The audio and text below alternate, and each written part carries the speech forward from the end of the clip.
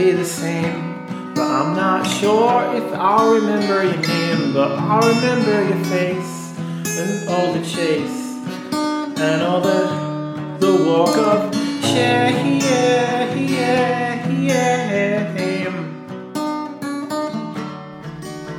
Hi, welcome to my podcast called Everyone Andy Slept With. So I am Andy, and this is my series about all my sexual encounters. In this particular episode, I'll be talking about my fourth experience with a guy named James. James was also my second ever boyfriend. And this story also leads on to my third ever boyfriend as well, which is a guy named Stephen. I'll try to fit them both in this one episode, but if it seems like it's getting too long, I'll have to separate them out. So again, just like the most of the boys previously, I had met James at that gay support group I'd been going to in Melbourne, Australia. This is still in around 1997. And I think when I met James, I was just around in my late 17 years old, or just about to turn 18 years old. James is about a year younger than me as well. He'd been going to the support group for a few weeks in a row, or a few of the sessions in a row, before we kind of got together. And in the beginning, I didn't have too much interest in him. But then after I got to know him, we found some connections that sort of made it work. But yeah, so it was the same case as a couple of the previous boys. You know, we'd go to that group, we'd hang out, we'd all walk around the city after the group and just walk around the shopping malls and go to the food courts and stuff around downtown. And yeah, there was one night where everyone sort of piled off, and it was just me and James that were the last people standing. And yeah, so I remember we had a connection because when we started talking about what music we're into a very similar style of music, and it was sort of like the queercore punk scene. The bands like Bikini Kill and Huggy Bear, Pansy Division, Team Dresch, all that.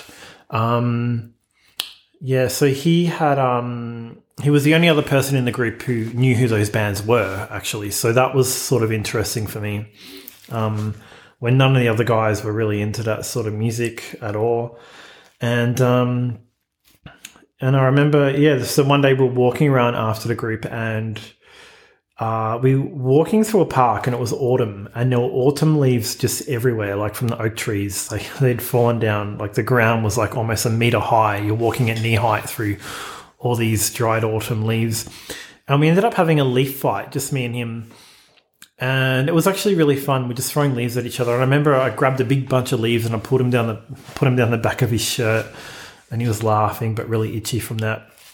And anyway, from that moment, we just had we were having a lot of fun that day. But again, I didn't feel much physical attraction to him at all, but I could tell he was into me, and just because we had so much else in common, I wanted to make it work. So he did ask me, do you want to start dating?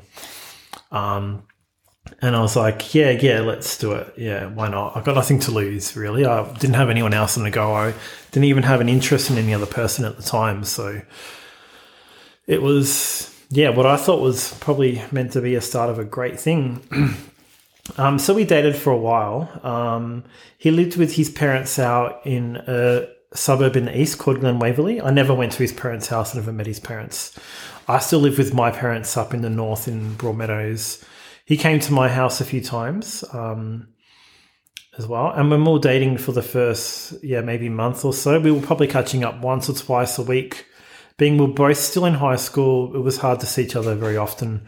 And then we'd call each other on the phone as well.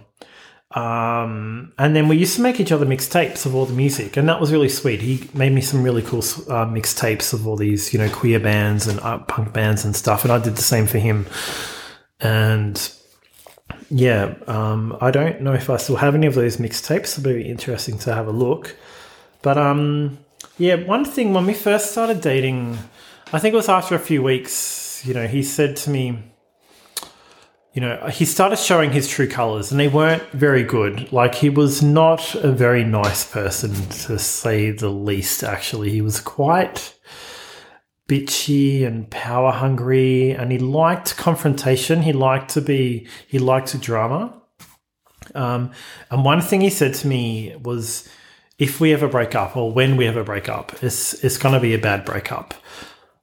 He says he wants the drama. He all his ex-boyfriends, he said he had really bad breakups with, and it's just the way it goes. And I was like, no, it doesn't have to be like that. We can stay friends if we ever break up. And he's like, nah, I need the bad breakup. And this is before we even, we just started to date, so no signs of breaking up at this point. But that was already starting to scare me, that these true colours that were coming through.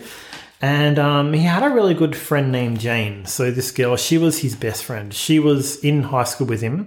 They went to Lionel Hall, which was a school out near Richmond somewhere, I think.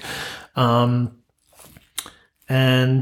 yeah, she was just like him. They were both very dramatic. They liked drama. They liked picking fights with people. They were that sort of people. And I didn't notice that in James when we first started dating. He seemed like a really nice, sweet guy, but after a while I realized that he wasn't.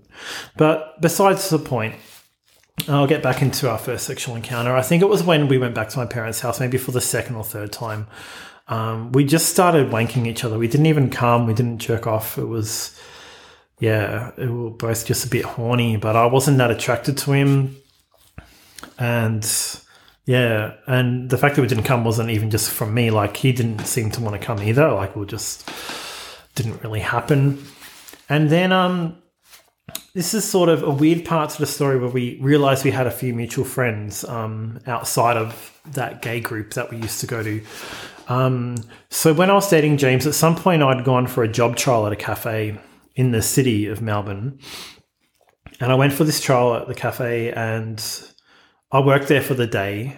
I didn't get the job. I wasn't good enough. But when I was working there, just for that one day, there was another guy who was working there, and he was like sort of training me and giving me advice on the trial and all that. And I thought, this guy's really nice. And I thought he might be gay. His name was Stephen. I remembered that. And then, then I left the trial, and then the boss said at the end, you didn't get the job. And I was like, that's fine. And then a week later, James said he ran into a guy at a party, and the guy knew who I was because James showed him my photo, or a photo of me and James together. And the guy said, I know that guy. He had a job trial at my cafe the other day. So that was Stephen. So they ran into each other coincidentally at a party a week later. So anyway, and then James and him became friends at that party. And then James said, he's having another party next week. We should all go together. That'll be really fun. So we ended up going to this party at Stephen's house, the guy from the cafe. He lived out in Oakley, and he lived just around the corner from Oakley's a suburb in the southeast of Melbourne. He lived around the corner from where James's best friend, the girl Jane, lived as well. So she lived there with her dad. So we went to that party, and then we all had a lot of fun. We drank a lot. We got to meet all these other people and stuff. And then Stephen was having parties every week back then. It was sort of like a uni house, but not really because they weren't in uni, but just a house that had parties every weekend. Stephen was also only 17 years old. So I found it quite surprising that he had a rental at that age. But he managed to do it with these two other girls that were living there. And then next time me and James had sex was when we slept in one of Stephen's housemates' beds when the housemate wasn't there. And we didn't go all the way. We just jerked each other a bit, and we didn't even come again that day either. So anyway, then one of the parties at Stephen's house, maybe 3 weeks later or a month later, we all got really drunk, and, people would just pass out in the lounge room, or some people went home. And then me, James, and Stephen ended up back in Stephen's bed, and we ended up having a threesome, which sort of all three of us initiated. James initiated it probably just as much as Stephen and I did. To my memory, I really can't remember how it happened, but we ended up just sucking each other's cocks, the three of us. And this is my first ever threesome as well. And then we all fell asleep in the bed together. And then in the morning, we sort of went at it again and just had a bit of a threesome again in the morning. And then Stephen said to us, to me and James, he said, "Oh, let's fuck the rules. Let's be a monogamous, couple, or not couple, but all three of us going out together." And James seemed up for the idea. He was like, "Yeah, that sounds cool." And I was like, "Yeah, that seems fine as well." And then James left about an hour later with Jane. He went back to her house, and and he seemed really angry. And I'm not sure if I had done anything wrong. I was just going by what they were both saying. And anyway, so then the next week, Stephen had another party. This is probably about 4 weeks after the first party. And at that party, James was there as well. And I hadn't actually heard from James much that week at all. And at the party, one of his friends had come up to me, another girl, I can't remember her name. And she said, "Are you and James broken up?" And I was like, "I'm not sure, but it looks like it. He's not talking to me, so I don't know what's going on." And then she went back to him and whispered in his ear. And then her and James left the party.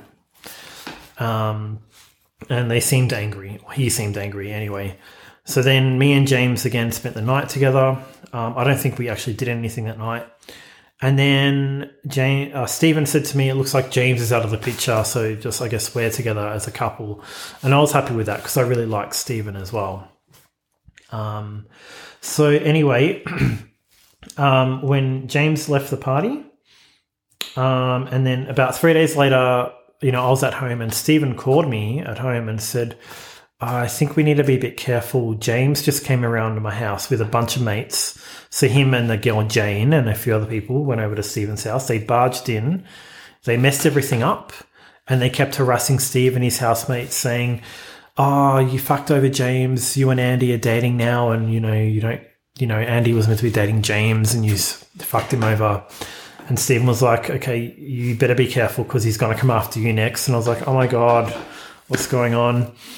And then no doubt, literally probably an hour later, I get a call from James and he's furious at me over the phone. He's really threatening. And he was saying to me, "If I ever see you out, just watch your step, watch your back. We're going to get you." And I was like, "Why are you angry at me? I didn't even break up with you." And he's like, "Yes, you fucking did." And I'm like, "No, I fucking didn't." We're swearing at each other. And he's like, "Yeah, you did." And then he'd hand his phone to his friends and now having a go at me as well. And so was the girl Jane. And they'll harass me over the phone. And then they wouldn't stop calling me after that. They kept calling me almost every day for about a week. And I was still living with my parents. It was before mobile phones. If my parents had to answer the phone, they were harassing them as well. They were harassing my parents over the phone, saying things like, "Oh, tell Andy the KKK's after him," and things like that. And then they were harassing my friends when they saw them out as well. And then I was scared to go out for a while. So the places I used to go to back then was the Art House, the Toad Hotel, the Pink Palace. These were all sort of punky, grungy, kind of gay also venues in Melbourne.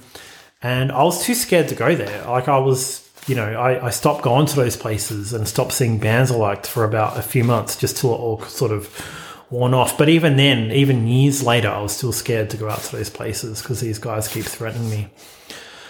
So anyway, I kept dating Stephen after that for a little bit as well. But I might put my story about Stephen in the next episode because, we actually dated a few times, me and Stephen. I'll get back to James and his friend Jane.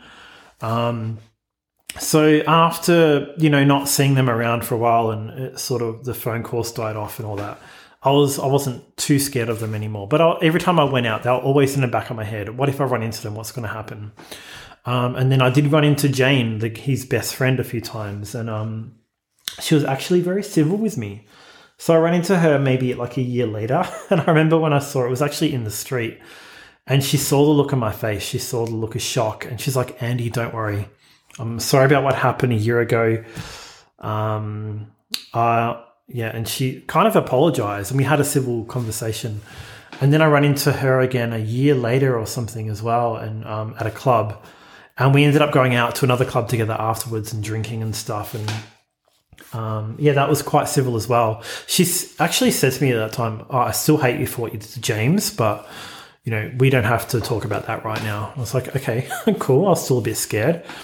So I hadn't heard from Jane for a while. I hadn't seen Jane since then, actually, the girl. And then about 10 years later, so this is when I was about 28, I was at this gay club in Melbourne called the Peel Hotel. And surprisingly, since, the age of 18 and 28, I had not run into James once, surprisingly and also thankfully. And I was at the bar and this guy tapped me on the shoulder and I turned around. I had no idea who it was. And he's like, Andy, don't you remember who I am? I'm like, I've got no idea who you are. I didn't recognize him. He said, it's James, your ex-boyfriend. I'm like, you're kidding me. Then I remembered, I recognized his face and he also recognized that I looked scared even when I saw him 10 years later. And he said, don't worry, it's all civil now. And then we ended up hanging out. And, I bought him a beer. He bought me a beer. We got drunk together. And then that night, we just chatted and chatted and chatted. And we ended up scoring ecstasy and took drugs together. And we're dancing on the dance floor. And then when we were chatting, actually, he told me he's currently dating a guy who was one of my friends. A guy who will appear in one of my later episodes because I ended up sleeping with him when I was about 19, 20, so a bit later. They ended up dating for years and they were living together at the time that I run into James at the Peel Hotel. And then that night after we took ecstasy and I went back to James's house with him. And when we got there, it was like about 7 a.m. 7 a.m. in the morning. And my old friend Robbie, his current boyfriend, was getting up to go to work. And he was having a laugh because he knew about our history, which was interesting as well.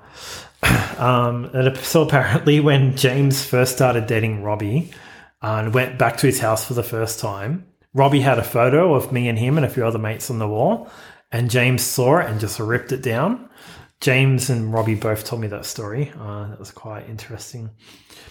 But so anyway, even though we had a really good night together and we sort of made amends 10 years later, I was still pissed off that he put me through that crap when I was 18.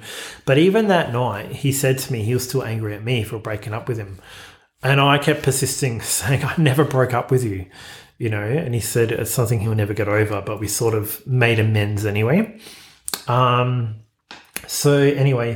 So that night was really weird because we went back to James's house together and we slept in the same bed hugging, but we didn't have sex or anything, obviously. And Robbie had gone to work. And, and in the morning, James had left and he went to get some methadone. But yeah, because he was on heroin. He'd been on heroin and he first started using heroin when I think just before we first started dating. So going back to when we first met when I was 17, whatever. His friend Jane had got him onto heroin, and I always felt really annoyed at her for that because he never would have taken it if he never met her, I reckon. She just always wanted someone to take heroin with. And he was a bit younger and naive. So I think Jane was like 18, James was 16. And he would sort of do anything she said. She was that sort of person. And he got onto heroin. She was on heroin for a while. I'd only ever had heroin twice in my whole life. And the first time I had it was with the two of them as well. But I was fortunate enough to never get hooked. But unfortunately, and I found this out maybe I think 8 years ago or so, I'd run into Robbie, the guy that James was dating, the friend of mine that we went back to his house that night. I ran into him a few years after. They had broken up for a while. And I said to Robbie, so where's James? Do you still speak to him? He's like, no, James passed away. I was like, oh, okay, how did he pass away? And he said, oh, from a heroin overdose.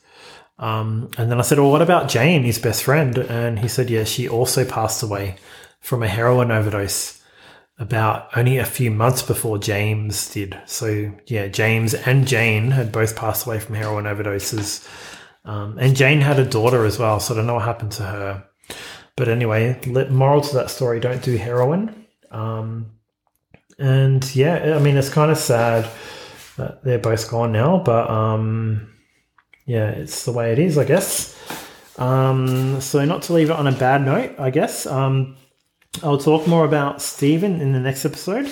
And then I'll also talk more about Robbie as well in a following episode when it gets the order from when I ad slip with him as well. But the next episode isn't about... actually, the next episode should be about Stephen. All right, so I'll make that happen as well. Thanks for listening, everyone. I'll speak to you then.